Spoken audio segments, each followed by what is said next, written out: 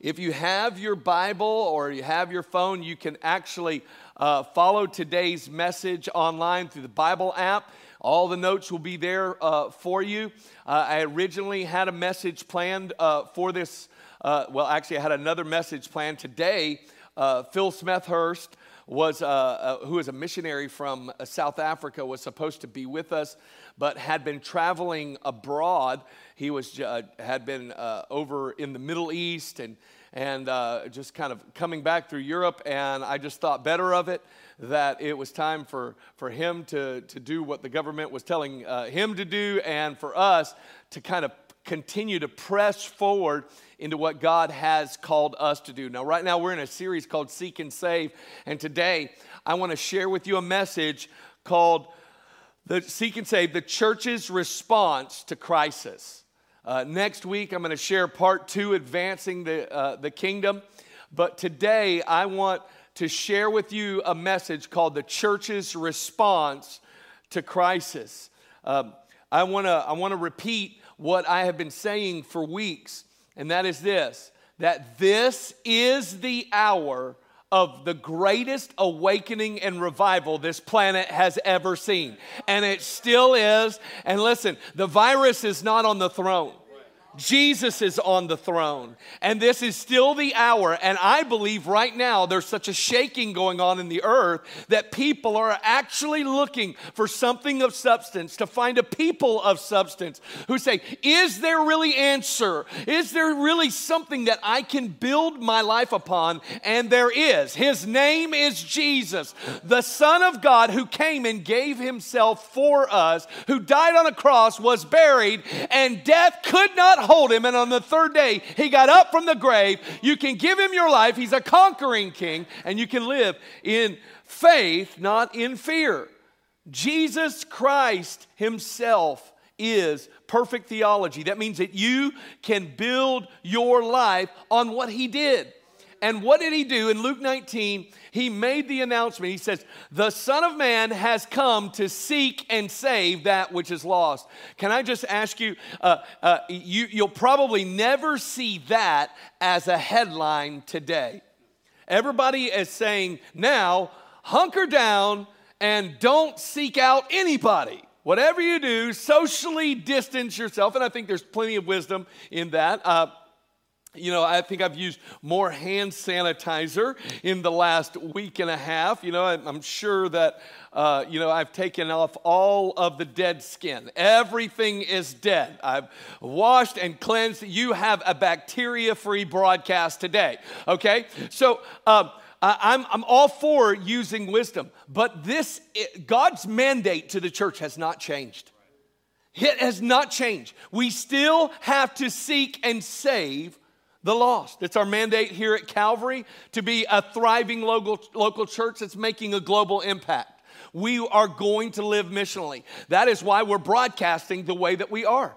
We believe that if you share this video and you tell your friends, and perhaps some of you who are feeling good and healthy, and you have a neighbor that's feeling good and healthy, and maybe their church doesn't have broadcast, invite them to your living room and start a move of God on your street. You need to begin to dream with God, not just taking clues. Listen, I want people to be careful. I don't want you to be foolish, but I want you to think that God's on the move and that God wants to touch lives. And I'm personally seeing a stirring in the hearts of people, and there is a real hunger right now. And also, we need to engage with those people in this time of crisis. Pastor Dylan did an amazing job last week of sharing that message called Advancing the Kingdom, Part 1. And he said something at the very end of the sermon, which I think bears repeating and is especially pertinent in this hour. It's a quote from A.W. Tozer, and it says this: a scared world needs a fearless church.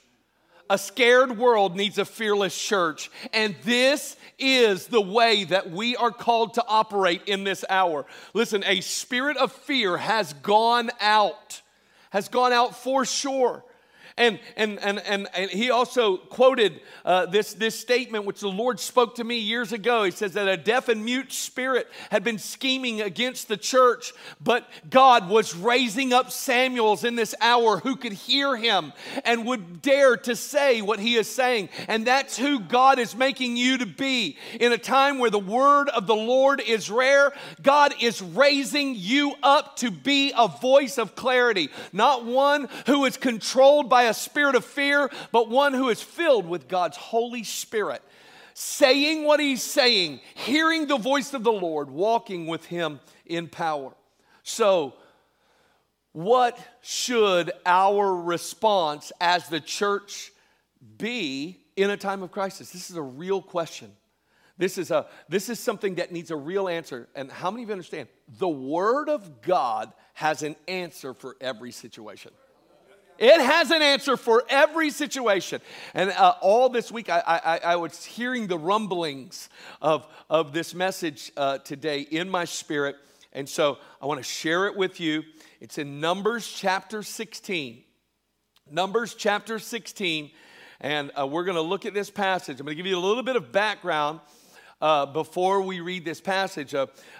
This is when Moses is trying desperately to do what God has called him to do. He's leading the people of Israel out. And there was a man named Korah who came up in a rebellion and said, hey, listen, you and Aaron, you guys are doing too much. We want to do some of that stuff. And Korah, they had work to do connected to the church, but they not only wanted their position, they wanted control of everything. And so Korah raised up in rebellion. They were not operating as God had called them to operate.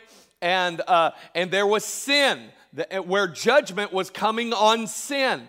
And what happened was God opened up the ground and swallowed them up. That's ultimately what happened. It says, God said, I'm choosing Moses and Aaron. I have chosen them. And you who stand in rebellion, you're going to be swallowed up. So the backstory to this passage that we're about to read is God has just swallowed up a bunch of people. And now it's going widespread. The judgment that had come upon them now is shaking some of the people in the congregation. Numbers 16 verse 41 says, on the next day, all the congregation of the children of Israel complained against Moses and Aaron, saying, you have killed the people of the Lord. And now it happened when the congregation had gathered against Moses and Aaron that they turned toward the tabernacle of meeting, and suddenly a cloud covered it, and the glory of the Lord appeared. Then Moses and Aaron came before the tabernacle of meeting. They approached the presence of God, and the Lord spoke to Moses, saying, get away from this congregation. Do you hear this? God is saying, Moses and Aaron, get into quarantine now. Why? That I may consume them in a moment. And listen to what Moses and Aaron did. And they fell on their knees. So Moses said to Aaron, take a censer and put fire in it from the altar, put incense in it, and take it quickly to the congregation and make atonement for them. For wrath has gone out from the Lord, the plague has begun. Then Aaron took it as Moses commanded and ran into the midst of the assembly, and already the plague had begun among the people. So he put in the incense and made atonement for the people, and he stood between the dead and the living, so the plague was stopped. Now those who died in the plague were 14,700 beside those who died in the Korah incident. So Aaron returned to Moses at the door of the tabernacle of meeting, for the plague had stopped. Now, this was a moment of crisis, and from this passage, I'm going to give you some principles that we as the church can employ when we see things that are going forth as a result of sin. I want everybody to know, there's so many theologians and so many videos out there that are trying to say, well, this is why this came. This is why God's really mad. Or people are saying, well, this is the reason why this is happening. And, they say, the book of Revelation. And I just want to say the one clear thing that can be said about this virus. We have pestilence, sickness, disease, and death for one reason, summed up in a 3-letter word in English. It's sin. We live in a sinful world, a fallen world. But in the midst of a fallen world, God has come and redeemed a people that is called to make a significant impact, carrying the kingdom of God with them as they go. And this is how we are to respond in the midst of the crisis. Stop wasting your time trying to figure out who's at fault or who's causing this, and let's figure out how the church is supposed to respond in this hour. So, in crisis, now we're Floridians. We know crisis. We have hurricanes, okay? We know how to live without electricity for days and pack food and take care of one another. And when a city up in the Panhandle was utterly destroyed, everybody came together and worked hard the last time that happened. Listen, we're Floridians. We know how to do this. And right now, you guys have AC, everybody has electricity, you still have some of the amenities, and people are just, they don't know what to do. And I want to tell you, God will show you how to respond. So in crisis, I got 3 points for you this morning, and I want you to take them in today. In crisis, the church first knows the character of God.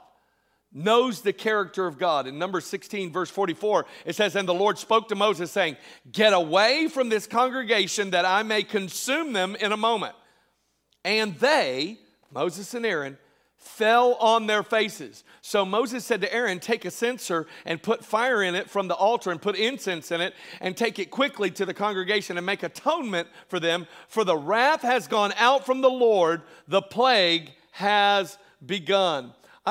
Sometimes in Scripture, what is not there tells us a story. So, what's God saying? God's saying, get away from them. I'm going to wipe them out. But Moses and Aaron didn't do what God said to do. And this is bizarre. Because we look at this as the church and we're like, wait, we're always supposed to obey God. We're always supposed to see, something is on them. We just step out of the way and we'll let this plague come. We'll let this judgment come. But actually, God has raised us up as a royal priesthood to step forward because we know God. Why? Because we minister to Him, we worship Him, we walk with Him, and we know Him intimately. God never told Moses to tell Aaron what to do. Moses gave the instruction because he had a relationship with God. He knew God's character. He knew that God would actually move in mercy and grace. And some of these people out there who are saying, listen, this plague is God's judgment. Well, I would say, well, it may be, but how are you going to respond? What are you called to do in this moment to stop the judgment? Don't just step out of the way. Don't just say, well, they deserve it. No. You have a role in this hour. You have something, an anointing from God to see change. Why? Because you know God. Now listen, people who don't respond the right way in this moment, in a time of crisis, it's because they don't know their God. And yet the book of Daniel says those that know their God will do mighty exploits. They will do great things. Well, when are they doing those great things? When is Daniel saying that? He's saying it in the midst of captivity. In the midst of slavery, another nation has overtaken them, and they feel this mighty oppression. And Daniel has such a revelation of God and the character of God that in the midst of that moment, he stands up and says, the people of God will do great things. And so Daniel stands as a beacon of hope. Shadrach, Meshach, and Abednego, they're standing as a beacon of hope. As Babylon and Nebuchadnezzar are going crazy, here are these men filled with the Spirit of God and filled with the life of God and the wisdom of God, so much so that their government, the pagan government, said these guys are 10 times smarter than all of our wise people. And can I just tell you that in a time of crisis, church, if we will be people who know our God, who live out of our intimacy, who live out of the revelation that we have, because we are doing like Moses did. Moses would go into the tabernacle when the cloud was there. He would minister to the Lord there. He had this table of showbread. It was representing the tribes. He had this menorah, which was revelation. It was light and revelation to him in a dark hour. He then also had behind the veil the glory of the Lord, this shining presence of God. And now in the New Testament, we're called to do what Moses did. Moses got to know God in the secret place. And right now, the church is actually being ushered by our government back to the secret place. That's what's happening. I heard someone recently refer to it as a global Sabbath. And maybe we need to think about what happens on the Sabbath. A Sabbath is a time where you return thanks, where you pray, where you remember the goodness of God, and where you are actually recharged and renewed, where you cease from your working, and you actually remember that it's God who supplies, that it's God who heals, that it's God who restores, that it's God who redeems. And I believe that God right now, He is ushering His church back into the secret place. And listen, if you've been coming to church and you've been saying to yourself for years, man, I just feel like I need to pray a little more. Guess what? God is in agreement with that. It's time that we pray a little more.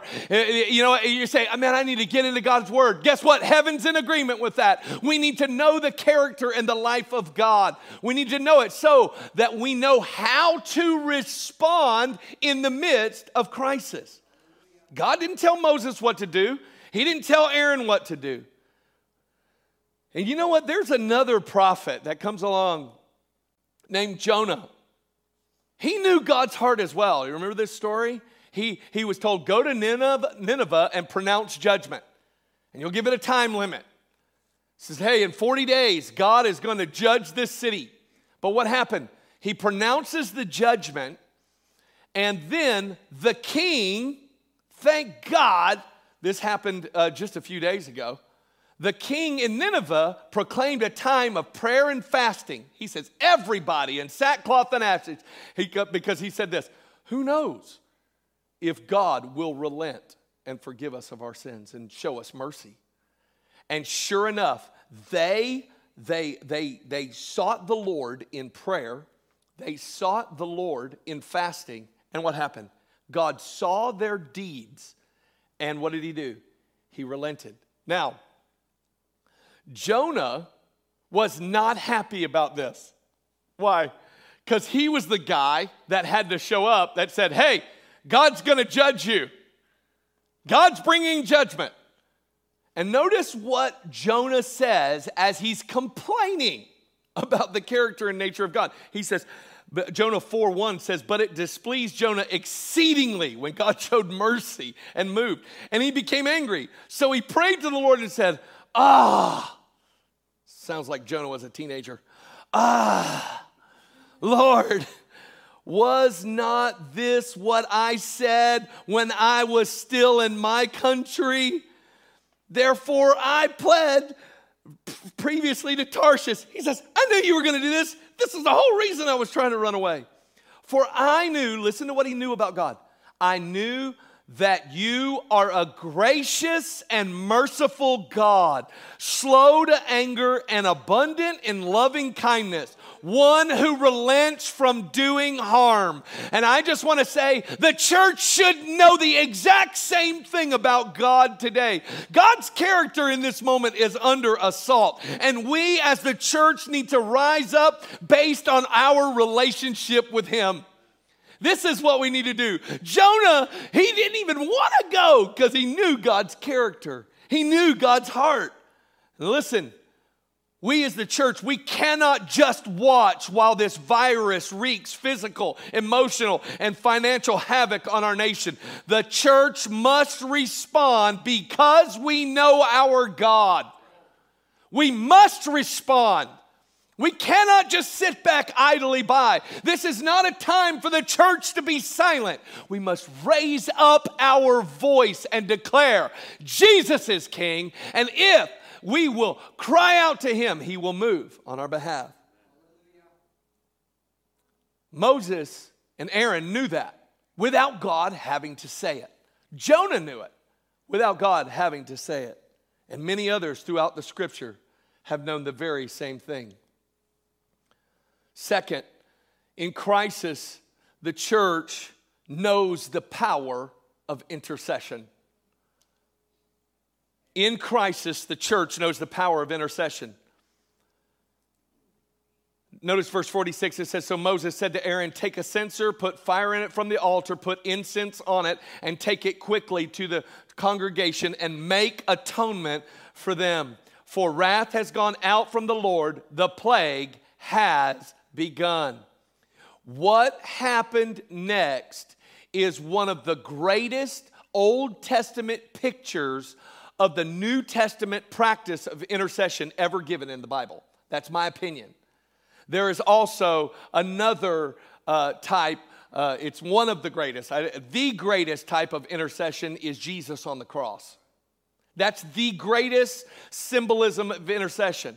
When Jesus hung for 6 hours on the cross, suspended between heaven and earth, that was the ultimate act of intercession. What was He doing? He was interceding on behalf of everyone on this planet. Between the Father, perfect holiness, He now becomes the perfect sacrifice, interceding for a world that needs redemption. That's the greatest picture of intercession. But this picture in the Old Testament is one of the greatest calls to intercession that I think the church can see within the Scriptures. I want to give you today some of the ingredients of intercession, some of the ingredients of your prayer life that need to be happening in this day. By the way, please never partner with this lie that intercessor is a specific calling within the body of Christ. That is nonsense, complete nonsense. We're all called to be intercessors. Here's why. Jesus is described as our chief intercessor. He is at the right hand of the Father forever making intercession for us. And we are the body of Christ. So if He is our intercessor right now, then we too are an intercessor. So don't negate that fact. Now, there are people who are more prophetically gifted, who hear the voice of God, and it seems like most of those people, those who are quick to hear the voice of the Lord, are quick to pray, and some people have given them the title of intercessor. But I want to tell you this, everybody can hear the voice of God. Everybody can know the heart of God. So we are all called to intercession. Let me give you some of these ingredients from this passage. First, there's a censer. A censer was simply a bronze instrument, and it was meant to hold fire. It was simply a container made for God's use, okay? So here's what I liken this to. The censer that he went and grabbed is symbolic of every believer. Each one of you is a container. You have been made to house the presence and the life of God. It's supposed to flow out of you. Each one of you is a vessel for God's use. That's exactly how the New Testament describes us. So in this moment of intercession, there was a container. That's every believer that God wanted to use. Now, secondly, there was fire.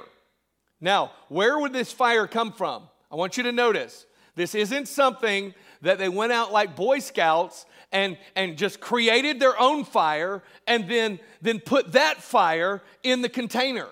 No, this fire was from the altar. Now, here's what I want you to know. Do you want to know who lit the fire on the altar? It's God. God lit the fire on the altar. So when they built the altar and they dedicated it to him, fire came down from heaven and it filled the altar. It was the job of the priest to keep the fire kindled, to keep fuel on the fire. The fire did not originate, though, in man's hands. It came out of God's hands. And what I want to say to you today is that the key, another key ingredient in intercession is that you become a vessel that God uses in prayer and you get heavenly fire from God. You get baptized in the Holy Spirit. You get drenched in God's goodness. Listen, some of you are downtrodden today. The answer is a fresh encounter with God. That's why we want you to put the breakfast away and come and engage with the presence of God. I believe God wants to move in your living room. He wants to move in your bedroom. He wants to do something powerful through your life. We need heavenly fire. And it is a people who are available as a container filled with holy fire from God that then begin to position themselves before the Lord and present incense. Incense is the last ingredient in intercession. This is, simply put, it's a sweet-smelling aroma. It's something that changes the atmosphere. It takes a container, it takes fire from God, and then it takes incense. And whenever they would go into the tabernacle, what it would do is the smoke of this incense, when they took the fire and they put it on the incense, it would fill the whole place. Well, what is incense in the scripture? It is the prayers of God's people. Revelation 5:8 says a picture of what's happening in heaven. It says, now when he had taken the scroll, the 4 living creatures and the 24 elders fell down before the Lamb, each having a harp and golden bowls full of incense, which are the prayers of the saints. This is why this Old Testament picture is probably one of the greatest Old Testament examples of intercession. Because what was he doing in this moment? He says, I've got to get a container, I've got to get fire from heaven, and I've got to start praying. So when he carried this incense, he then began to move in prayer. And we as the church, in a time of crisis, we need to know the power of intercession. We need heavenly fire, and we need to pray like never before. Let me make a bold statement. I want us to partner with everything our government is telling us to do, the social distancing, the numbers. We're broadcasting. I believe there is wisdom in doing all of that. But I know this for sure. Prayer is the key to stopping this disease. Prayer is the key. That is what will stop this. I want you to notice that the day after President Trump called for a national day of prayer last Sunday over this issue, the next day an article came out about breakthrough with some of the treatments that they're already finding that some people are responding to some treatments that are already approved and already available. Is that the answer? I don't know if that's man's answer, but I want you to know that after we prayed, the next day the article hit. Is that by mistake? I don't think so. Why? Because in 2 Chronicles 7, there is a picture that is much like the one we are living in today. This is after the dedication of the temple. This is actually after fire has come down from heaven and glory has filled the place. All of Israel fell on their face and said, the Lord is good, his mercy endures forever. Then God shows up again to Solomon. He shows up again, and he says, Solomon, this is some of the words that God says. He says, when I shut up heaven and there's no rain, or command the locust to devour the land, or send pestilence among my people, if my people who are called by my name will humble themselves and pray and seek my face and turn from their wicked ways, then I will hear from heaven and will forgive their sins and heal their lands. Now my eyes will be open and my ears attentive to the prayer made in this place. You say, notice the precursor. He says, when I shut up heaven, when there's no rain, I want everybody to know that just not too long ago in Australia, there was no rain, so much so that that whole continent was burning and on fire. It was a major catastrophe. Not too long after that, there was a locust plague that hit Africa of biblical proportions, like they haven't seen in a long time. And now, here's this pestilence, this COVID-19. All of these things are happening in our day. And what is the answer? It is God's call to prayer. Listen, church, we must humble ourselves. We must humble ourselves. We must go low in this moment and cry out for God's mercy and say, God, we are so sorry for erecting other gods and putting them in your place. Listen, if your God's been sports, oh man, are you having trouble worshiping right now? It's all rerun gods. If your God was the stock market, that God is shaking. I want to just say, if your God was just pleasure seeking and all of that, But I want to tell you, there is a God that is unshakable. There is one that you can build your life upon. But how do you access that God? We do what the Scripture says, that in an hour of calamity, what do? We humble ourselves. We go low. We say, you are God and we are not. And we humble ourselves. And then what's next? We pray and seek God's face. We pray and seek God's face. We pray and seek His face. What does that mean to seek His face? It means to know Him. It's back to the first point.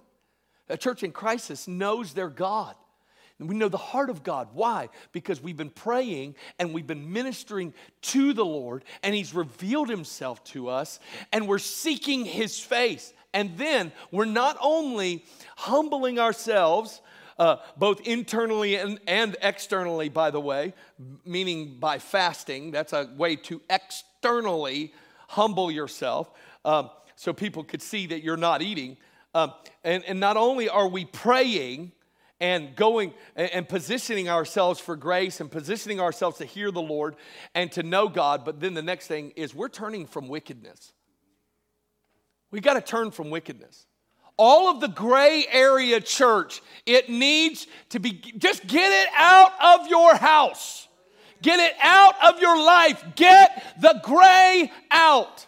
Some of you right now have turned to the things that were bringing you comfort just a few days ago, and they're not comforting you now. Listen to me. Look at me and listen to me. The bottle will not bring you comfort in this hour. It will not. Listen, you getting high will not bring you comfort. You getting another prescription drug will not bring you comfort. You say, what do I need? You need the God of all comfort. Church, we've got to get the stuff out of our lives that has been robbing us of intimacy with God. Let's deal with the sin. Let's turn from wickedness. Let's stop the nonsense and live passionately for God. Stop. It is not the hour to start asking, well, what can I get away with and still be a Christian? What kind of a nonsense question in a time of war is that? You are showing that there are other gods in place, mostly yourself. And what do when we want to see God move in a time? We humble ourselves. We pray and we seek His face. And we turn from wickedness. Notice the 3 promises. I love this. I will hear. Come on. The world actually pokes fun at the church because we say, man, we're going to turn to prayer. But if they knew the God that was on the throne, and they knew that he was the one that breathed and the world came into existence. He spoke, let there be light, and there was light. He spoke and reformed the earth. He spoke and ultimately breathed on the dirt, and dirt became a living soul. If they knew that God had given us a doorway to supernatural answers, they wouldn't make fun of prayer. I love that God says, I will hear. Stop saying God's not involved, that he's, like the old song from the 80s, he's from a distance. Nonsense, Bet. You don't know what you're talking about. No, he's not from a distance. He is near, and he will hear from heaven. He will hear. Notice the other. He says, I will forgive. I want everybody to know, no matter where you are today, no matter how bound, maybe you're watching this and you say, I'm so knotted up in addiction. I'm so knotted up in anger and unforgiveness. I'm so knotted up in all these things, and the devil is trying to keep you bound. Here's what you need to know. God's saying, I will forgive. Repent. Respond to God. God is saying, I will free you. The scripture says, he who the Son sets free will be free indeed. He comes in, he breaks every chain, he restores, he forgives every sin. This is his promise here. He says, I will forgive. And you can rest on that promise. And then notice what he says, which is so pertinent to this hour. I will heal the land. I will heal the land. Listen, in a time of shaking, what do we need? We need the sure foundation of the forever settled word of God. And the forever word of God is this: if we will humble ourselves, seek the face of God and pray, turn from our wicked ways, God will hear, he will forgive, and he will heal. This is the forever settled word of God, and it will work. Prayer is the key to stopping this virus. I love verse 15. It says, God says, now my eyes will be open and my ears attentive to the prayers made in this place. You say, well, he was talking about the physical temple in Jerusalem. Well, guess who the physical temple in this age is? It's you. He says, do you not know that you are the temple of God? You're bought with a price. Your life is not your own. He says, you're the temple of God where the Holy Spirit is. You are the temple. Now, apply that scripture in a New Testament way. Now my eyes will be open and my ears attentive to the prayers made from this temple. Man, I've got a promise from God. I've got a promise that his eyes are on me and his ears are open to me. Church, in a moment of crisis, we must know the power of intercession. Our lives as the temple are the ones that God is focused in on. We must intercede. That's why every day at 9 a.m. we're broadcasting a time of worship and prayer. Every single day, Monday through Friday. We take one day, Saturday, where we're not broadcasting. We're going to be broadcasting Monday through Friday at 9. We're broadcasting Wednesday night at 6:30. We have we have broadcasts for Calvary Kids. There's one coming up right after these broadcasts. We have broadcasts for Ambassador Student Ministry. There's lots of amazing things that are going on. But listen, we are praying. We had already been doing that as a staff here. We would come together Monday through Thursday, and we would just come into this place and pray before we would begin our day. And then at 10, we would move on. So here's my encouragement to you, is let's respond like the church who knows the power of intercession. And at 9 a.m., it's time to dial in. Maybe you'll already be at work. Why don't you just turn it on and pray with us? Pray in the Spirit. Pray all kinds of prayers and petitions. We are going to call on God, and we're going to see God do something powerful in our day. The last thought is this, is in crisis, the church knows the power of God's protection. Verse 7 says, then Aaron took it as Moses commanded and ran into the midst of the assembly, and already the plague had begun among the people. So he put in the incense and made atonement for the people, and he stood between the dead and the living, so the plague was stopped. Aaron ran in confidence that his own relationship with God would protect him. He ran in confidence. The plague is going everywhere. What does he do? In intercession, he runs by the spreading disease, knowing it's not coming near him. I want to read to you a passage which I believe has become an anthem in the church in this last couple of weeks. And I just want you to read this. And this week, as a church and as a community, I am encouraging all of you to spend time in this passage, Psalm 91. I'm going to read it to you. It says this: "He who dwells in the secret place of the Most High shall abide under the shadow of the Almighty. I will say of the Lord, He is my refuge and my fortress, my God, in Him I will trust. Surely He shall deliver you from the snare of the fowler and from the perilous pestilence. He shall cover you with His feathers, and under His wings you shall take refuge. His truth shall be your shield and buckler. You shall not be afraid." Say that again. "I will not be afraid of the terror by night, nor of the arrow that flies by day, nor of the pestilence that walks in darkness, nor of the destruction that lays waste at noonday. 1,000 may fall at your side and 10,000 at your right hand, but it shall not come near you. Only with your eyes shall you look and see the reward of the wicked. Because you have made the Lord, who is my refuge, even the Most High, your dwelling place, no evil shall befall you, nor shall any plague come near your dwelling. For He shall give His angels charge over you to keep you in all your ways. In their hands they shall bear you up, lest you dash your foot against a stone. You shall tread upon the lion and the cobra, the young lion and the serpent you shall trample underfoot, because He has," listen, this is a quote, this is what God is saying about us, "because they," the church, "has set His love upon me." He's talking about Christ.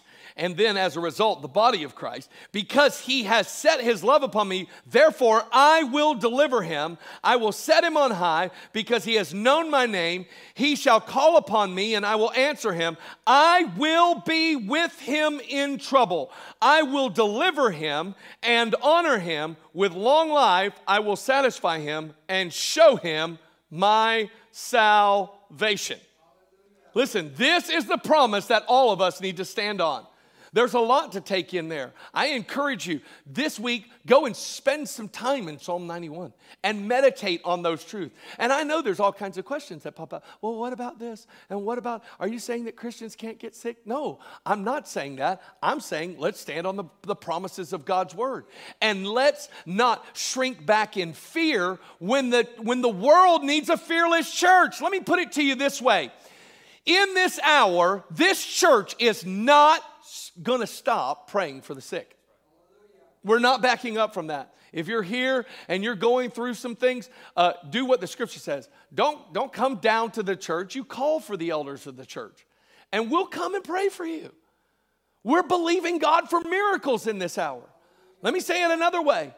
In this hour, don't stop giving. Don't stop being generous. When I immediately, with all of this stuff, I just begin to think about all the missionaries that we support all over the place. Well, fear tells you, oh, you're not able to give. No, we are able to give. I see them as a benevolent, as we benevolently minister to those who we're supporting in other nations who have no means of coming home. All of those airports are shut down.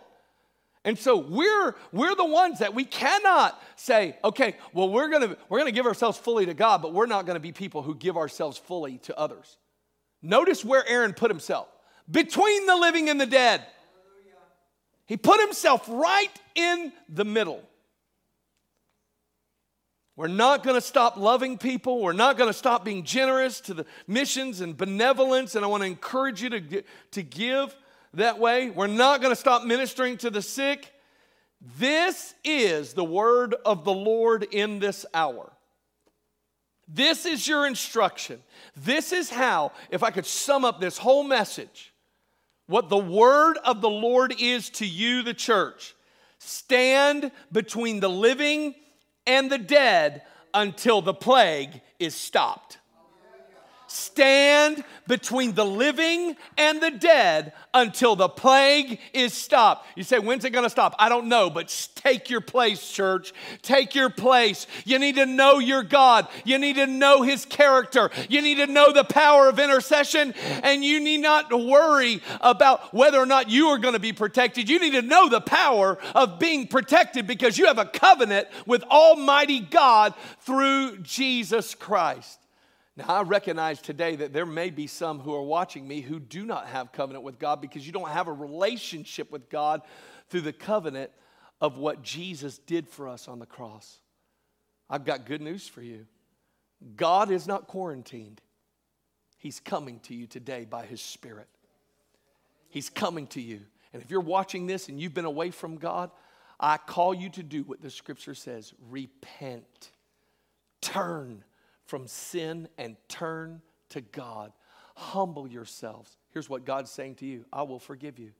He's already proven His love. Romans 5 says that while we were still sinners, powerless, unable to help ourselves, what did He do? He sent Christ to die for us.